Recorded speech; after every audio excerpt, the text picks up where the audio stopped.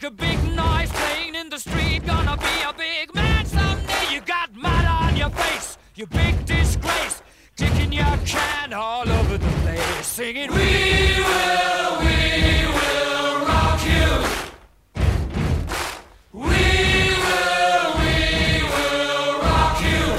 All right, hello, and welcome to the Circuit Clouts podcast, the official podcast of United League Baseball. Fine purveyors of fake baseball since, long before we were all locked down in our homes by ourselves. I am Chicago GM Lance Mueller, and I am here with Boston GM Glen Reed. Say hello, Glen. Hey, gang. And Cleveland GM Charlie Quall. Say hello, Charlie. Hello. So we are without the commissioner tonight. He has got some pressing family things, so we're going to roll this podcast without him. Our plan with this podcast, which is number 8, is to look back on the 1978 season and also look forward to the playoffs and maybe make some predictions of what we think is going to happen there. So, let's jump in with just any thoughts about the finish, the top 4 playoff teams. Any surprises there? Any thoughts on how that all shook out? Glenn? Well, dude, I thought it was so exciting. That's the 3rd straight year it's come down to the last day, right? 3 years ago, 3 teams finished tied. 2 years or whatever, 77.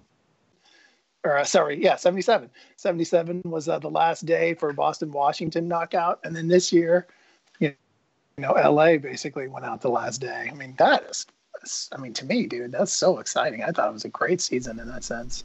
Yeah. Charlie, what about you? Yeah, we got lucky because it was looking like it was going to just be 4 teams and ho-hum, where it looked like we're going to be running out the clock until the season ends. And then Jeff's team stepped up, and that was awesome. And, of course, C-Rob hitting that home run. This guy, who is this guy? I still want to drug test this guy. That guy, zero home runs in his career in San Francisco or anywhere. 0, not one ever. Where did it's 70, dude? No drug testing in the UL, unfortunately. So we're just gonna have to accept that he got some sort of a magic elixir somewhere along the line and turned into the greatest player of all time. Yeah, definitely with the greatest pair of glasses you've ever seen. Oh my god! Yeah, it was exciting down to the end. I think that, for San Francisco in particular, they just, Jeff and the Spiders, they just hung in there all season long, just kind of hung around as Spiders are wont to do, and I guess a little bit of a collapse by the Outlaws in that last month, and it just gave them the opportunity to sneak in there. And I think that made it really exciting, and as you said, the last game of the season with Manhattan, being able to knock LA out of the last playoff spot. It made for some real excitement. What happened there with LA? That pitching is ridiculous, and their offense.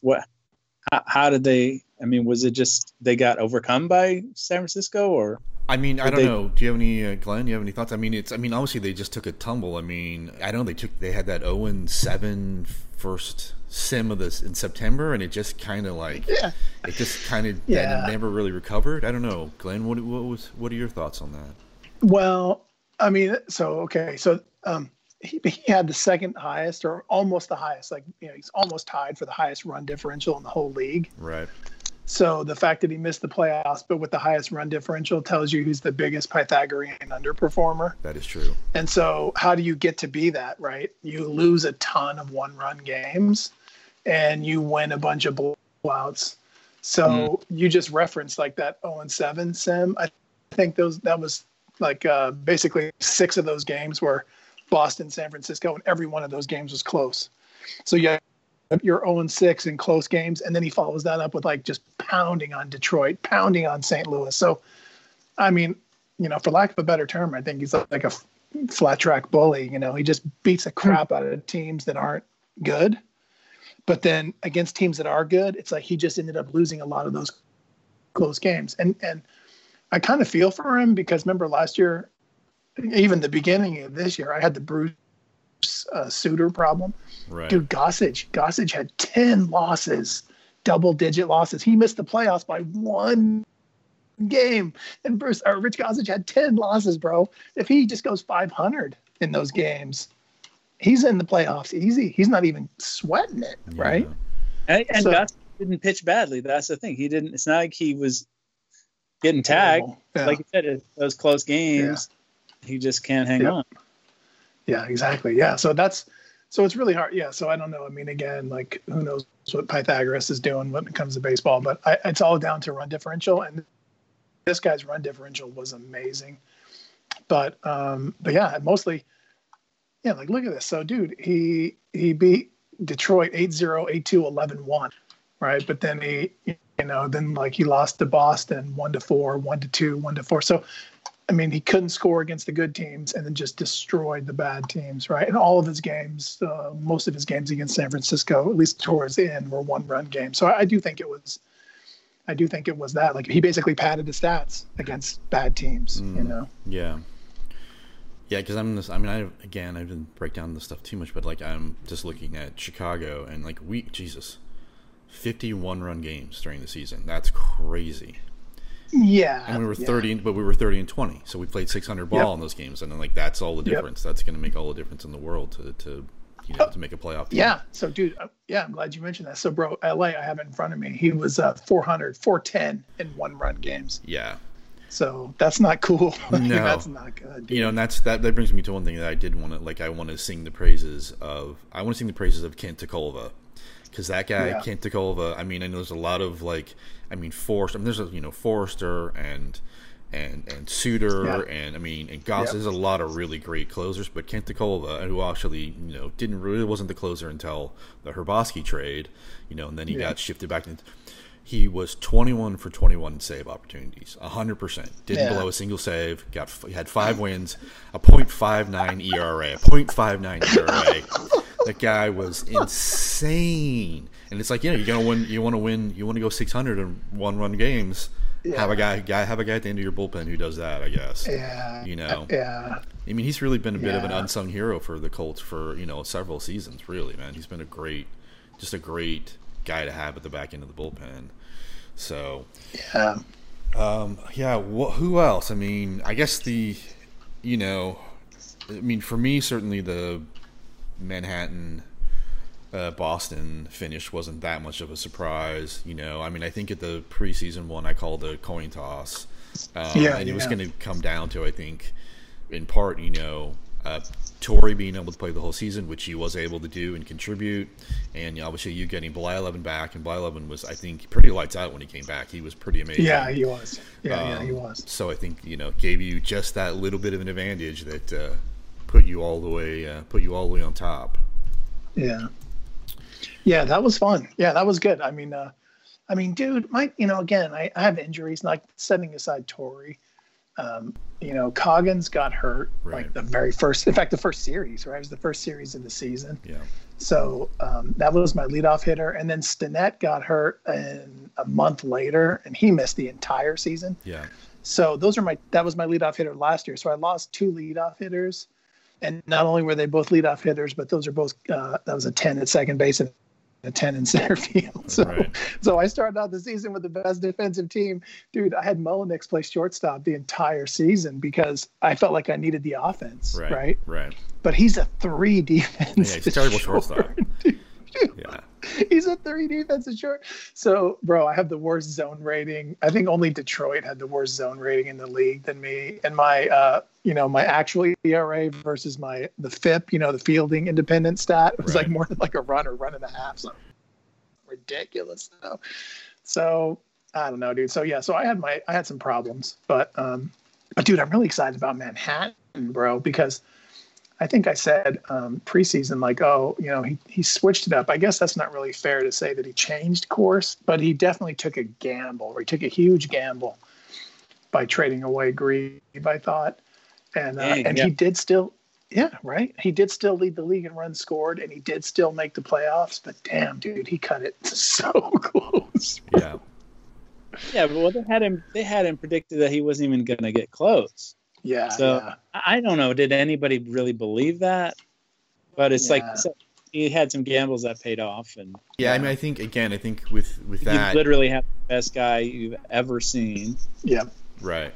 Yeah, I mean, I think with that, So- again, when we did the preseason predictions, I think the computer was rating him without his proper rotation, so they wasn't really looking at the kind of pitching rotation that he was going to have in place, and so I think it put him in like third or fourth or something. Which I think if we'd had an opportunity to push the button on opening day, I think he probably would have been in the 1 or 2 spot. I think it just, the Iron Mike there didn't get a fair look at what kind of pitching staff he was really going to have. So I mean, we And then- go ahead.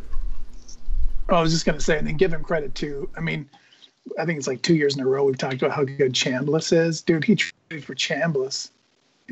Like that was one thing where subtract Chambliss from LA and add Chambliss to Manhattan. Right. I mean, I think that, I'm not saying that's the reason why LA didn't make it, but but that was a good trade for Manhattan, I think. Yeah. That's the one that was like the controversial trade, but he ended up trading like 10 guys for Chambliss, but that was a pretty good move. And then even Reggie Jackson, who I don't really see in the starting lineup, but Reggie Jackson, a 5'8", 20 rated, big power lefty, that's perfect for his park. So Yeah, exactly. that was another good trade, I felt. Yeah, no, I think he did a nice job sort of doing. I mean, the offense came back down to earth a little bit. I think maybe 50 runs less than last season, but even that's like, I mean, that's still just, they're a scoring machine. I mean, it's just ridiculous. Yeah. And then of course, I mean, you pushing it into first place, and then I mean, I think I give Jeff all the credit in the world, because honestly, I mean, from the beginning of the season, I was trying to pry his starting pitchers away from him. Like I was trying to get somebody. I mean, I was making the rounds. Everybody got a phone call from me, about just trying to get one more starter to add to the rotation. And when and Jeff, to his credit, just kept saying no. And like, I think I'm just a little bit away from making it. And I was like, all right, that's your prerogative. And he proved me wrong and proved himself right. But dude, people forget, San Francisco had the best record in the league in 76, and he made the playoffs in 76, right? So, and he won the World Series. I mean, we can talk about this when we get to the playoff preview, but you're looking at Chicago won the World Series in 73 against Cleveland. And then San Francisco won the World Series in 74. He had the best record in the league in 76, and then Manhattan is a 2-time winner. So, in a way, it was a surprising year, but in another way, well, these are the 3 of the 4 best teams of the last 5 years. So in another way, it's not that surprising. Yeah, I'll tell you who was surprising. Yeah, I mean, I'm sorry, go ahead. No, go ahead. Who? Yeah, Montreal was surprising. Yeah, I agree. I mean, that's one where.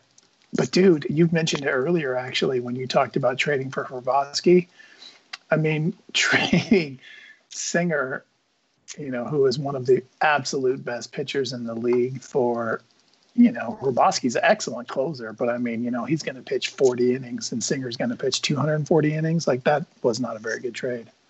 Or it's great for you, I guess I should say, but not very good from Montreal's point of view. Yeah, I mean, he got a young starting pitcher in Frank Tanana out of it, who hopefully will do something for him. Unfortunately, he got injured along with Hrabosky, which is a tough go. But I mean, a 24-year-old left-hander, so who looks to be a decent pitcher. So hopefully that will turn out for him further down the line. But I think it was just a matter of timing. I feel like maybe Joe just thought things weren't going to break his way, and obviously at the time Singer was not.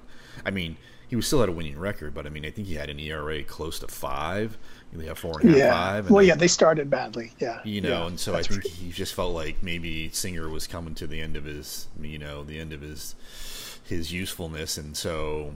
Then that worked out, and that was the cross your fingers and hope this is the trade that makes the difference, because obviously I love Billy Singer. I mean, I drafted that guy. I mean, he's just a crazy ace for me for a number of years, and I just thought like bring him back to that ballpark, just suppress the home runs, suppress the fly balls. That guy's going to be like, it's going to be aces, and he turned out to be. I mean, he's a stud. I mean, I think I'd argue that he deserves a Cy Young for the game for the pitching that he did once he got to Chicago. But I guess if I had to take a guess, maybe McAnally may end up with it. But the guy was lights out when he came over. It was crazy. So that really worked out.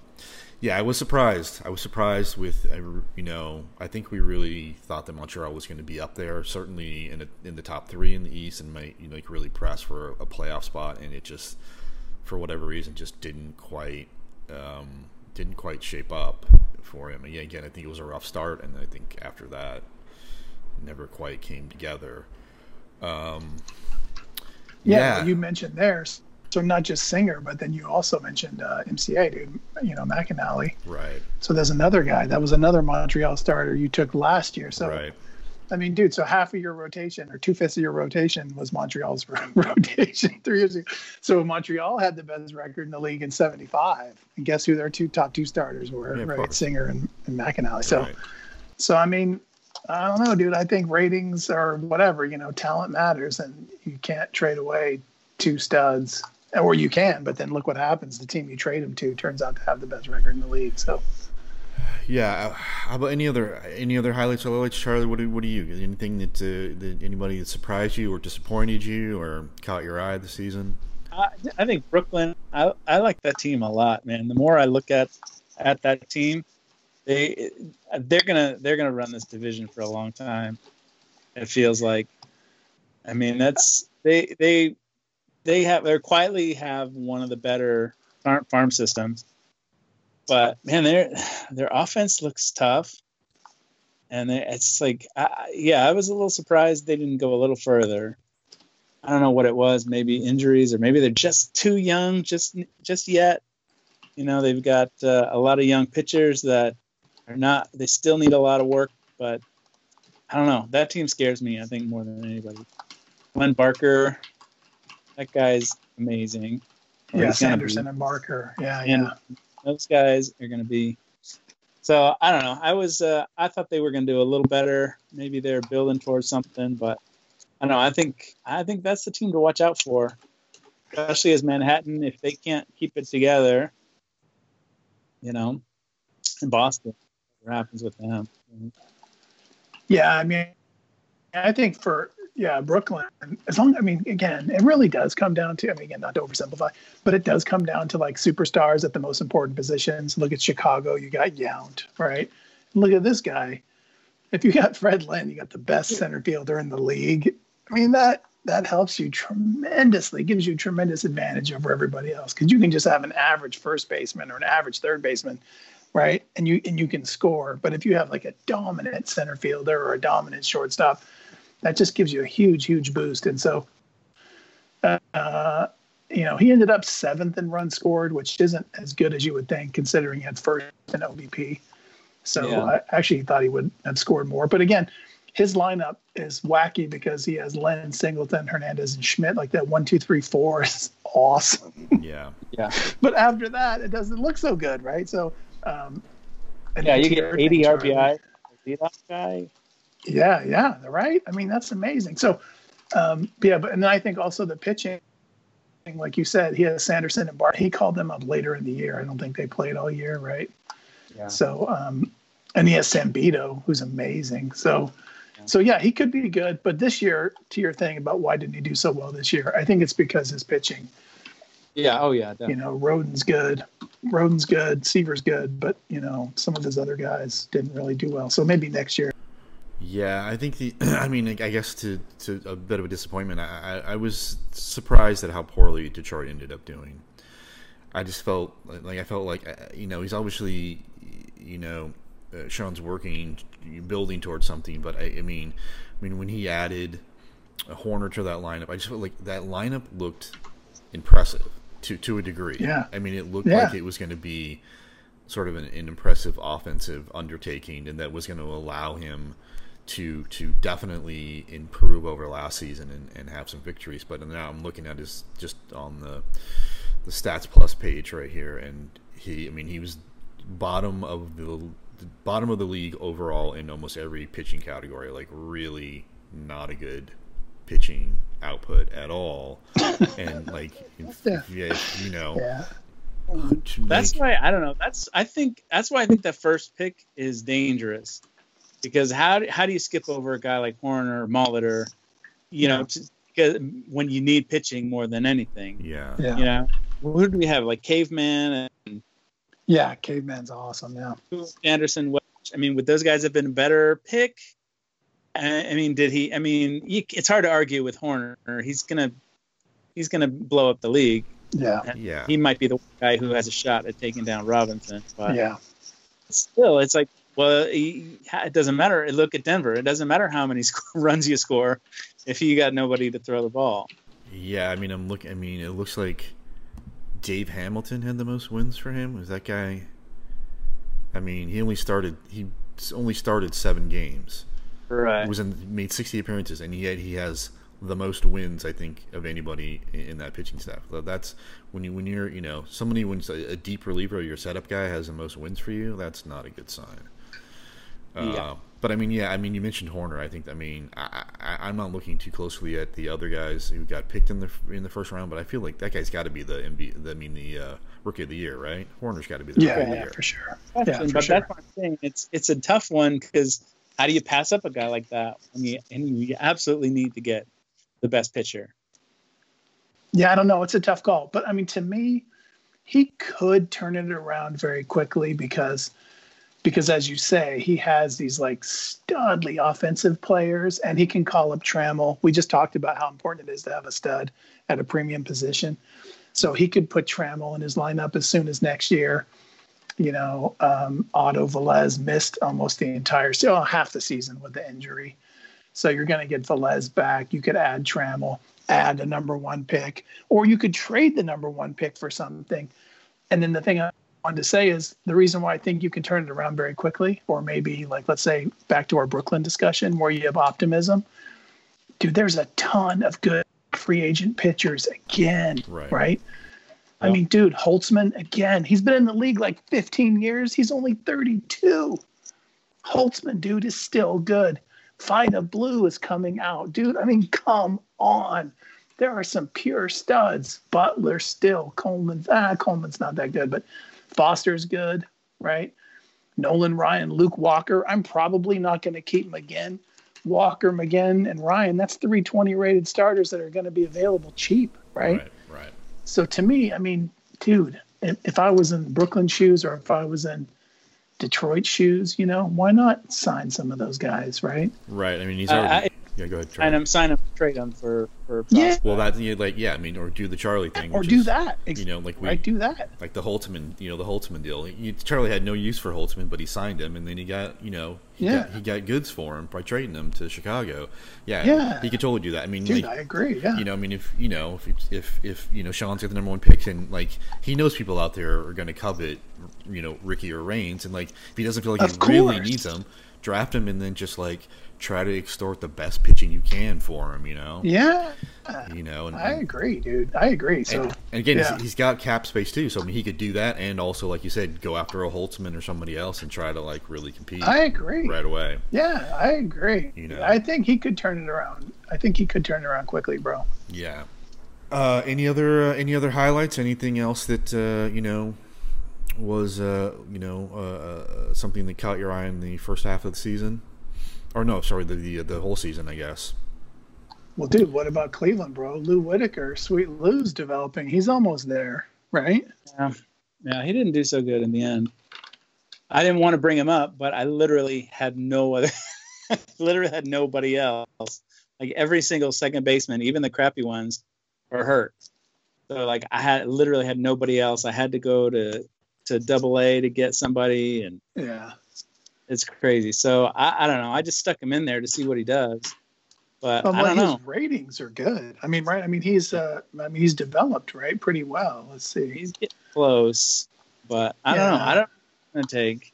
Just stick him in there. What do? You just stick him in there until he succeeds. You had Yount, who he seemed to take forever. Yeah, but like 4 or 5 years for that guy. Yeah, obviously he was 17 when I got him. He literally played his first first season as a 17-year-old. I mean, I think he turned 18 at some point, but I mean, he was a 17-year-old who he got a Gold Glove his first season, but he wasn't hitting for anything for several seasons. And I mean, honestly, again, I don't know if he would have kept going like that if I hadn't changed the playing style and developed a particular playing style that just somehow it worked for him. Like his play this year obviously made a huge difference in us being able to win the West. I mean, and again, we talked about this in the preseason predictions one. I mean, I called it a toss up between Chicago and LA,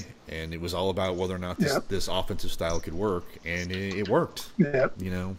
To my surprise, it worked for a whole season. So, so that was I'm thrilled about that. I'm thrilled to be back in the postseason for the first time in a long time. So we'll have to see how that shakes out. Anything else? Any disappointments? Anything? Anybody? Was expecting? Well, I think St. Louis. Yeah. That was a little surprising, but when you take a closer look, it's like, well, it feels like a teardown. I mean, it feels like I think Terry needs to rebuild it in his own image. Right. He didn't quite know what to do with that team, and I think at this point you just gotta get what you can for who you've got, and just start drafting and rebuilding and see what you can get, because you just kind of inherit something and you don't know what to make of it. And although I think we all thought they were going to be a little better. Yeah, I have to agree with that. I think as far as their offensive prospects, they look awesome. They got a lot of growing pains, but he's got the pieces. It's just going to be, can he get the pitching? Can he put the pitching to, groom some pitchers to throw for him? Yeah, not very good, right?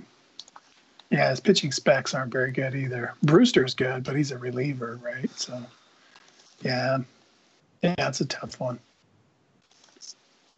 I mean, he was the lowest rated team in the league, so it's not that surprising, right, that he sucked. What about Seattle, dude? I mean, they play in an extreme hitters park, and yet he finished in the top half in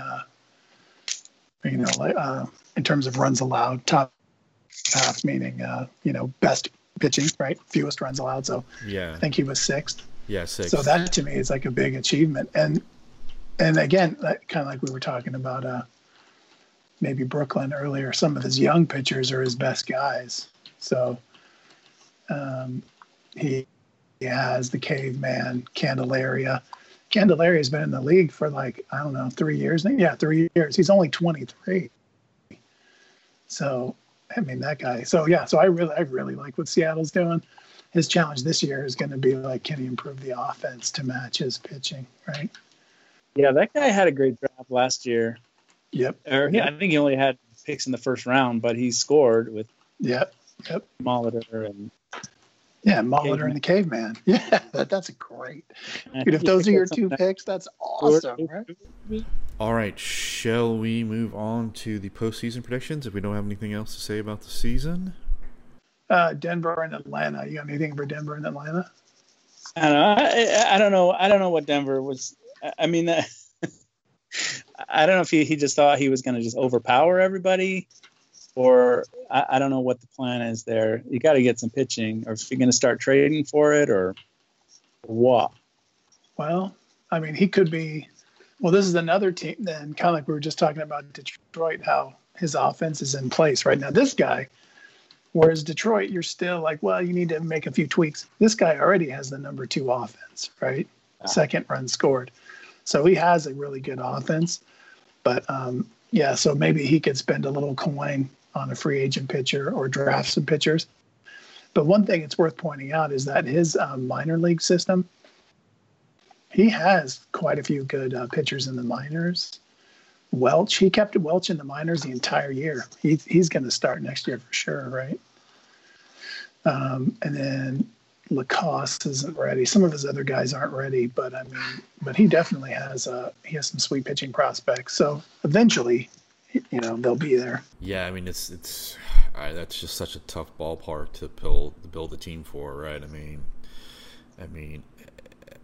I know it felt like he was trying to did it last year. He had a lot of extreme ground ball. I mean, he sort of up and down that pitching lineup, starters and bullpen. He had just extreme ground ball pitchers, and Yep.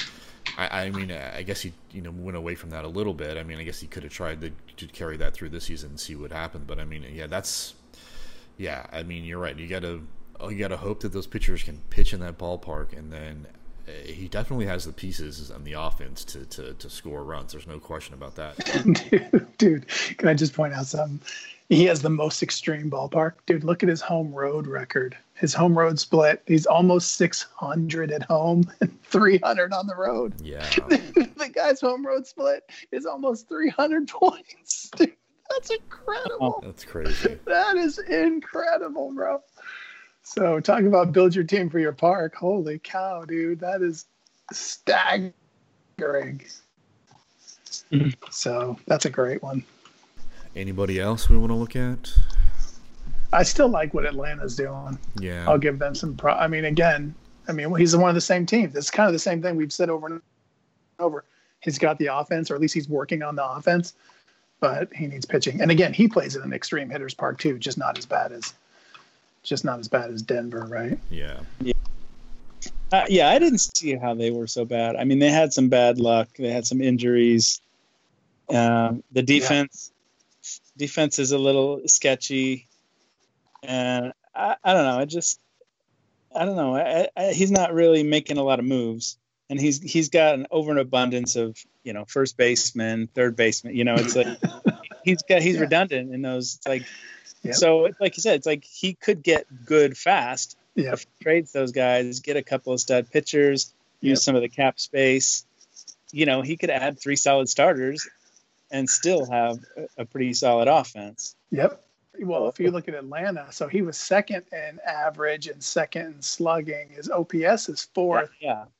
Per runs scored to 8. So that's an odd. So that tells you his base running. Oh, look, he had a lot of stolen bases too. Yeah, that's weird. Oh, he's worst in the league in walks. Yeah. Well, that's because he has. Oh, yeah, that's why. Yeah, his whole team is like Parker, Revering, everybody he's got. Bill Madlock. None of them walk, right? They all have huge contact, but none of them walk. So I mean, so that's not perfect. But again, I think the dude, he can score. He plays in a very offensive park. So, again, do you want to spend money on pitchers in free agency or trade for pitchers? Maybe he could. And again, same as Tim, he has extreme split. Here he's 540 at home and 300 on the road. So that's a 250 or whatever, 240 point split home road. Yeah. So it just really shows you, like, I talk about how important your home park is, whatever, but it's real. I mean, just look at the splits, right? Who else? Who have we missed? We haven't talked about Washington at all. Any thoughts on Washington? I feel like I don't know. I mean, I think you might have talked about this at an earlier podcast, Glenn, but I mean, we feel like this is kind of a time to start tearing down. I mean, right? Yeah. I mean, Vida Blue looks like he's going to be going to free agency, and he doesn't look like he's got a lot of stud pitchers left, on that rotation. I think it might be time for somebody to tear this ball team down a little bit and start over again. You think so? Yeah, it's a bummer because this was the year to trade people. So if Vida Blue goes to free agency, Luke Walker goes to free agency. I don't know about Oliver and Amos Otis. So he still has a few things he could trade, but I mean, dude, this would have been the year to trade Vida Blue, right? Because again, that was like the 5 teams are trying to compete. Vida Blue's still young, so even somebody like a Detroit maybe who's not ready this year but will be ready in future years could have been in the market, or Brooklyn could have been in the market, right? Right. So so that's unfortunate. So now you're in consecutive years, you're going to lose Torrey, Bernie Allen, and Wilson. Vida Blue, Luke Walker.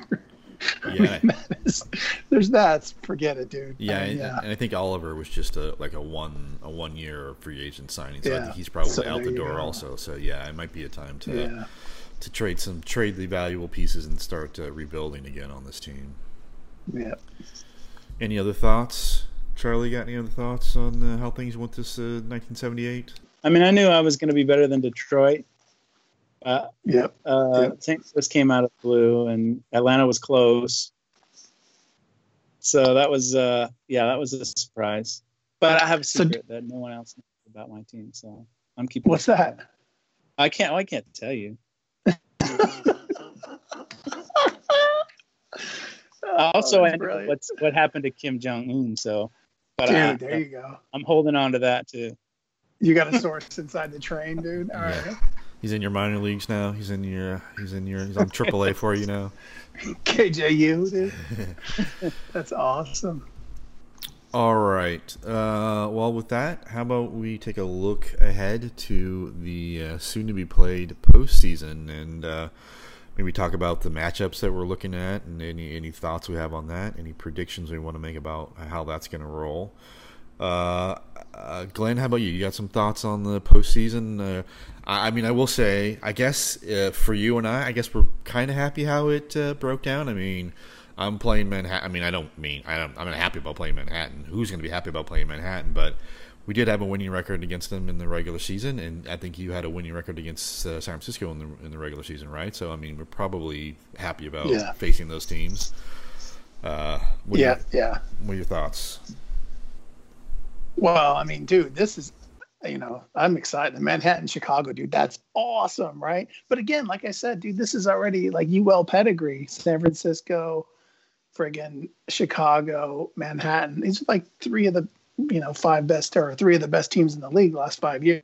So I don't think it's that surprising. I do think Manhattan, again, took the huge gamble without Grieve, but he did make it. His offense, dude, though, isn't as good. Right. Again, it's hard for me to dog him because I do think the number one offense in a short series has a huge advantage. And the fact that he just has Craig Robinson, dude, one at bat, one run, right? Right. So, and I think every game is going to be close. Every game is going to be tight. So if that's true, C-Rob's effect is magnified, right? In a tight, low-scoring series, one swing of the bat matters more. So I really believe. Oh, and the other thing is, back to this issue of home and away. Right. I think your team is tailor-made for your park, right, but his team is also tailor-made for his park. So the fact that you have home advantage, you've got those last 2 games at home. To me, this is a 7 games, and you win it in 7 games. That's how I would see it going. Yeah, I mean, the only real sort of postseason breakdown I did was since I felt like I had a little bit of a grip on the West going into the last sim, I sort of put a lot of scrubs in and then spent a lot of time just breaking down the possible postseason opponents. And I was surprised to find out that I was 7-5 against Manhattan, but actually was 4-2 against them in Manhattan, surprisingly enough. Yep. Where my team is not really built for that kind of ballpark necessarily. Yep. But I think I would attribute that to probably the having a starting rotation full of extreme ground ball pitchers and being able to just hold the home runs down just enough to be able to beat them on the road. And if I can do that again, then I think this is going to be a nerve-wracking series to manage, and I'm not really screwing around with too much as far as lineups or anything else go. The only thing I'm really messing around with is trying to line up the pitching rotation as best as I think they will be able to perform. Because that's the only other thing I really broke down was looking at each one of the 5 starters and how they pitched against this team, both home and away, and trying to figure out like what's the best way to line those guys up to face them. So it's going to be interesting to see what happens. Yeah, it's gonna come down to probably C-Rob and holding down C-Rob and a couple other guys, and just hoping to heck that works well enough to allow us to get 4 wins in a 7-game series. I think one of the things that scares me for you, Lance, is playing Manhattan, a team who had to literally scrape and scrap to get there. Right. And whereas you said, you kind of set your guys back and give them a rest, and it's like there's something to be said about that momentum about a team. C-Rob himself hit 500 in the last week, and it just like they're just coming in hot, and so that's always scary to face. Yeah. And you don't know if your guys are rested, but do they need to ramp up? Just I don't know how that plays out in this league, but in real life, those are the teams that you got to watch out for. I agree. Same in terms of San Francisco, where he's just so blazing hot right now, right? That he might just steamroll the whole thing. Yeah. Or he might have run out of steam, or he'll run out of steam. It's like he spent it all on the last game, and that was Yeah. And he's out. I mean, I agree with you. I mean, we have no idea in the OOTP universe what sitting guys down for 9 days will mean to them, and I thought about that when I decided to make that move. Is does the algorithm here have a rusty factor? Are they going to be rusty having not played? I mean, I really have no idea, but I just thought it was the scales tipped a little bit more to not losing a Singer or a McAnally or a Robin Yount in the last 9 games of the season than maybe them not being blazing hot when they make it to the postseason. So that, but you're right. I mean, that's the thing that scares me. What scares me is guys being rusty when they start the playoffs and not playing very well at the start of that series, because you lose 1 or 2 games at home starting out that series. It's going to be tough to climb back out of that hole. So it's going to be interesting. It's going to be really interesting. Yeah. How about he picked up Hooten, who seems to have he seems to have lost it. Yeah. But if that guy was who he was supposed to be, right, I think you'd be in a lot more trouble. Yeah. I mean, I feel sorry, Charlie. Go ahead. No, I mean, I think, Singer, McAnally, Holtzman, Torres, I'll take those 4 guys against anybody's starting 4 pitchers. I mean, and again, going back to having Tacova at the back of the rotation if it comes to that. I mean, at the back of the bullpen, being flawless in saves. And of course, the 1973 World Series MVP, Harry Parker. Can't forget about Harry Parker. Yeah, right. He'll be back there too. So I feel good about it, but I mean, it's such a crazy good offense that I just I don't know. I don't know if I'll be able to watch. I might have to pull Glen. I'll just have to have somebody text me what happens, what it's over with. That was last year. I couldn't look. I was like, dude, just tell me if I made it or not. Yeah. So. That's brilliant. Well, dude, if anything, though, I mean, the one thing I do think, I think you match up well. I mean, the one thing I think what works about your system, and I mean, basically, you're a high contact, no power team, right? So you're like, bro, I'll just hit singles and I'll hit doubles, and I'm good with that. Yeah. And his team is kind of like my team, and you have a winning record against his team, and you killed my team. And that's because we're all about I'm going to suppress home runs and I'm going to make movement my single most important stat. But dude, that stat is meaningless against your team. So it doesn't matter, So Clyde, Rogers, Gogolewski, those are 3 of his top 4 guys. They're all 5.97, right? I think they're all the exact same. So they all have that 9 movement, but you don't care what their movement is, right? And same thing on my team. Every guy I've got is 8 or 9 movement. Again, you don't care because that's not what you're doing. So to me, it's you have the perfect antidote to that, or kryptonite or whatever the hell it's called. So I expect though he'll start Steve Carlton. I guess you can't start him in the first 2. You have to go with Clyde and Rogers, right? If you got him. So but that's the other thing. Clyde and Carlton, that's 2 of his top 3. But you're better. I mean, not that your record is bad against right, but you're better against left also, right? So yeah, I don't know. So I think you just match up really well against him. Yeah, so, I hope so. I hope that's the case. And I mean, that's again, it's the antidote only works if the guys are in the lineup. Play like they did and the system works like it did in the regular season. So it's going to be, it's definitely going to be a contrast in certainly offensive styles. So now what about for sure. Yeah. How about Boston, San Francisco? How you feeling about that matchup? Dude, this is even tighter. Okay. So over 12 games, the Manhattan Chicago run difference was +2 Chicago. over 12 games, the Boston-San Francisco run difference is dead even. So there's no run differential. So we are same runs scored, runs allowed. Wow. I mean, dude, it's so hard, dude. I'm a little bit better at home, and he's a little bit worse on the road, and I do have home field advantage in the series, so maybe that gives me an edge.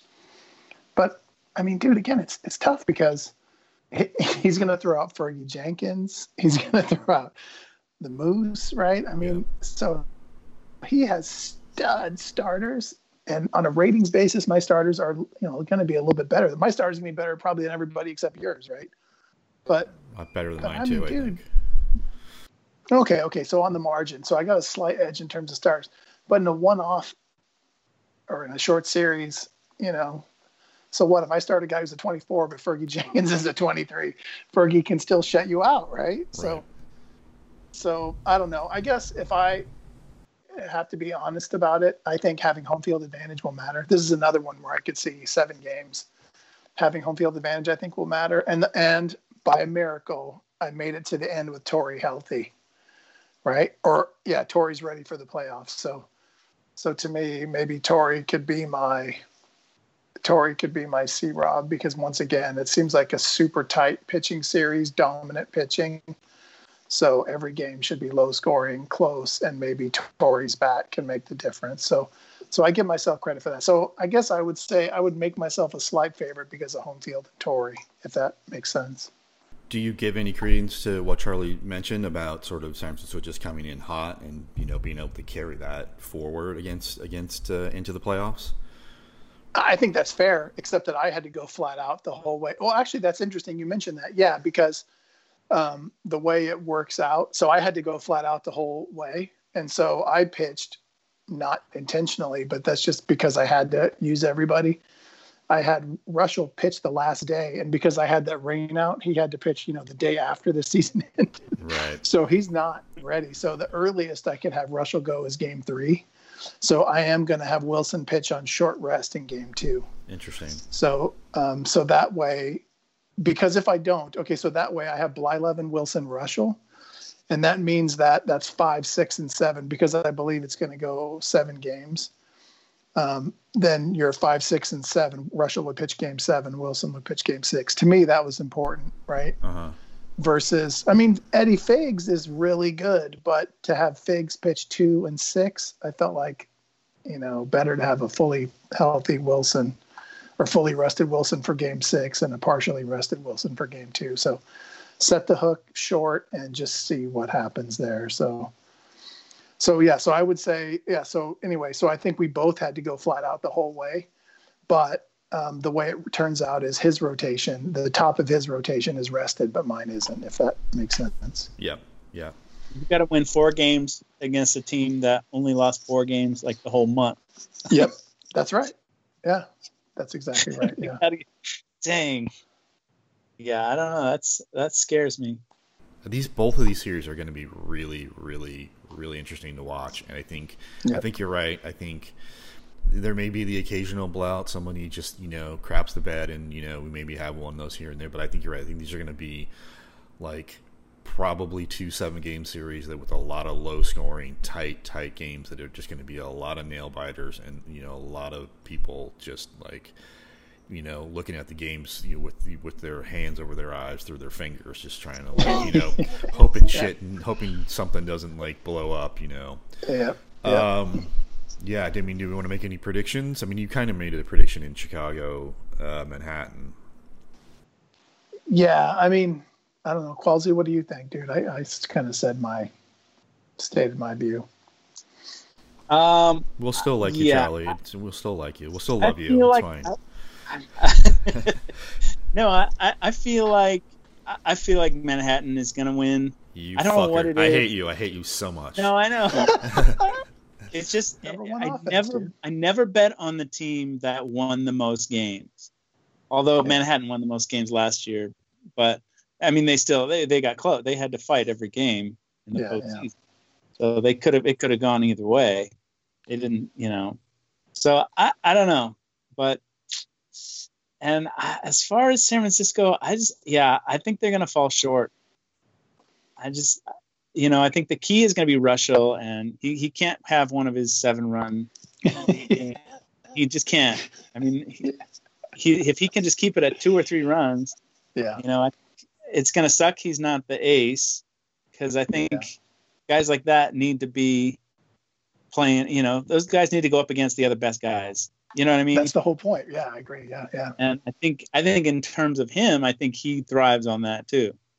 I mean, you look at a guy like Bob Forsch, who wasn't that great, but you put him in the number 1 spot, and suddenly he shines. Yeah. So I don't know. I think it's going to be Manhattan, Boston, and then I don't know how that's going to end. But I do wish you luck, Lance. I know you do. No. Even though you beat me the only time I think I was in the World Series. Actually, the only 2 times you were in the World Series. Right. Dude, that's tight. Thanks for that. So, yeah. So tight. Manhattan sweeps. Oh, that's awesome. Well, I mean, I don't think I'm going to base anything on the regular season record. I mean, 7-5 isn't that, that's not like crushing a team by any stretch of the imagination. But again, if the offense can do what they have done all season long, I think we'll squeak it out against Manhattan. I think just again, McAnally, Singer, Holtzman, and Torres. Then which also the other thing is that means Sutton goes into the bullpen, so Sutton becomes a bullpen piece as well, which is a nice add to have as well.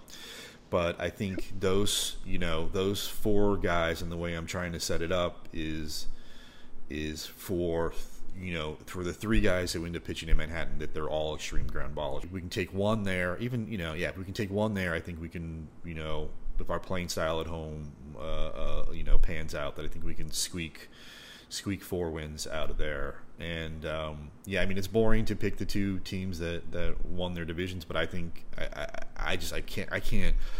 Just in my past experience with Glen, I mean, Charlie mentioned, me beating him the times that he's been in the World Series. I don't know. I can't even count. I literally can't count on one hand the number of times that Glen has beat me in the World Series. I mean, it's just so many times that I just can't. I cannot.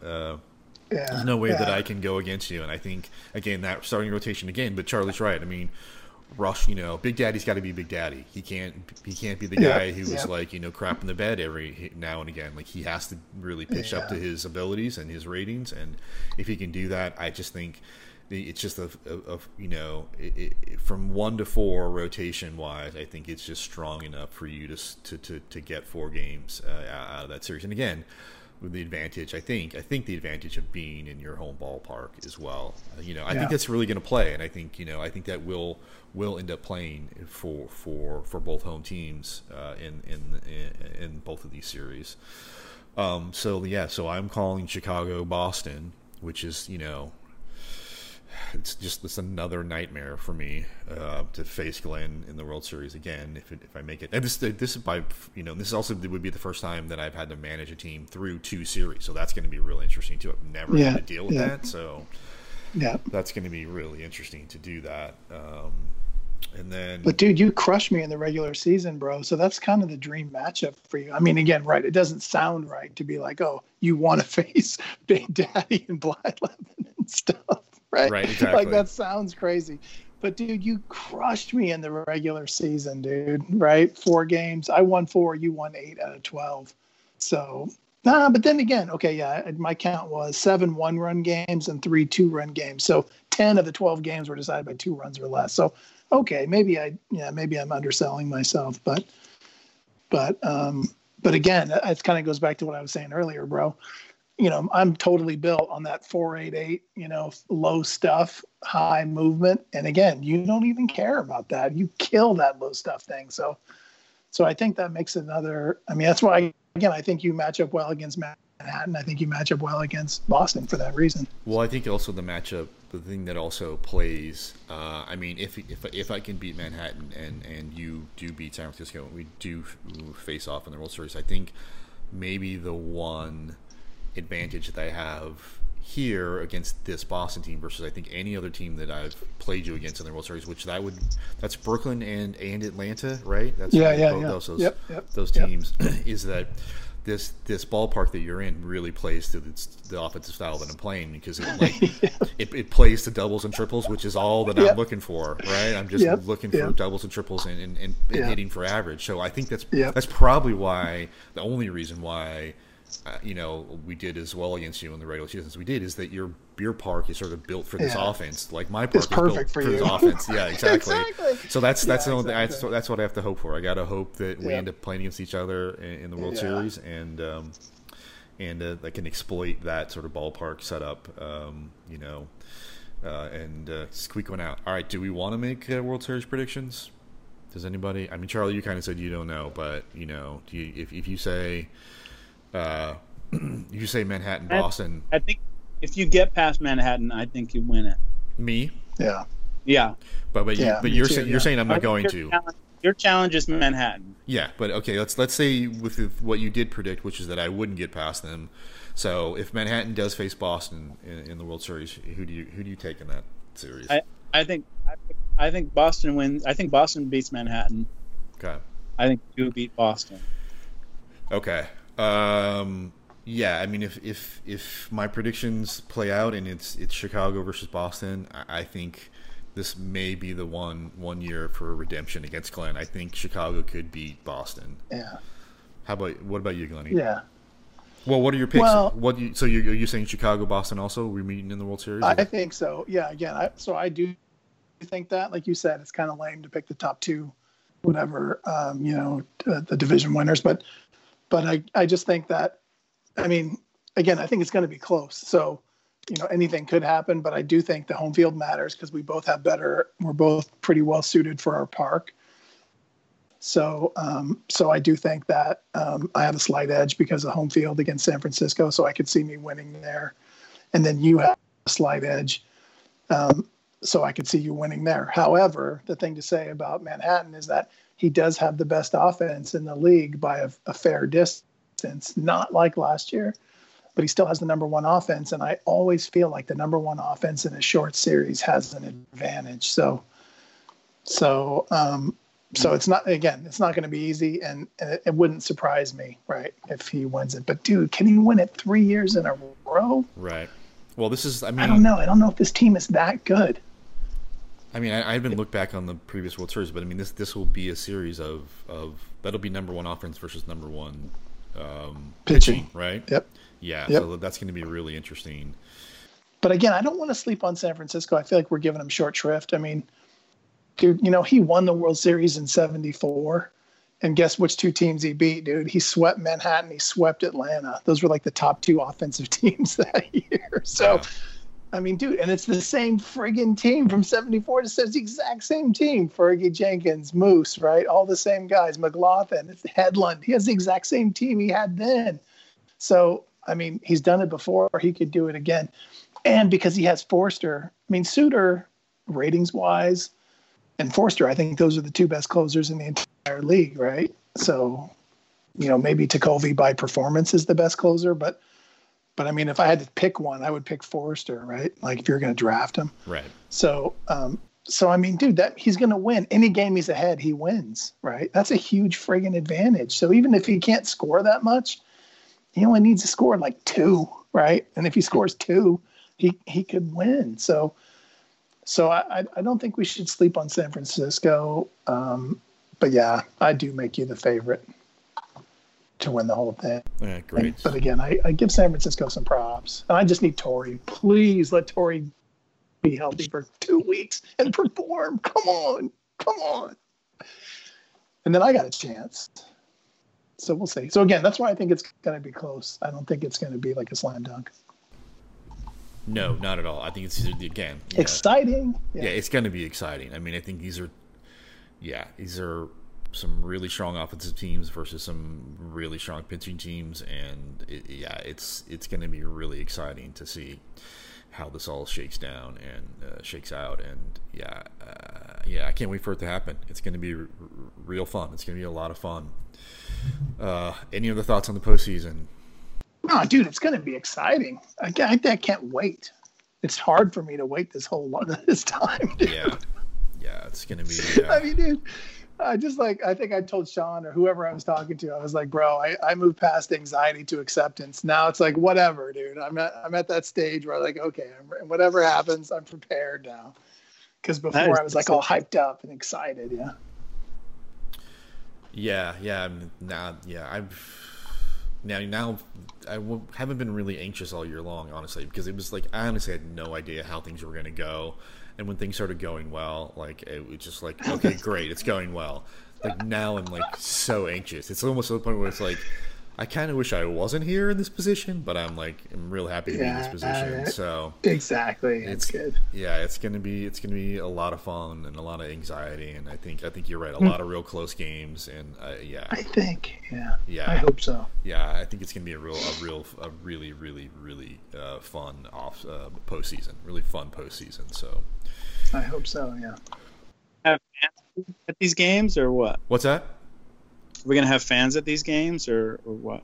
Yeah, it's all the virtual excitement you can get these days, right? Exactly, exactly. Yeah, maybe we should sell some virtual tickets. People aren't getting any other baseball, so come pay a quarter to watch this. All right. Well, if there's nothing else, that has been our season review and postseason preview for 1978. Again, looks to be a very, very exciting postseason, and good luck to everyone that's there. And as always, here's the fake baseball.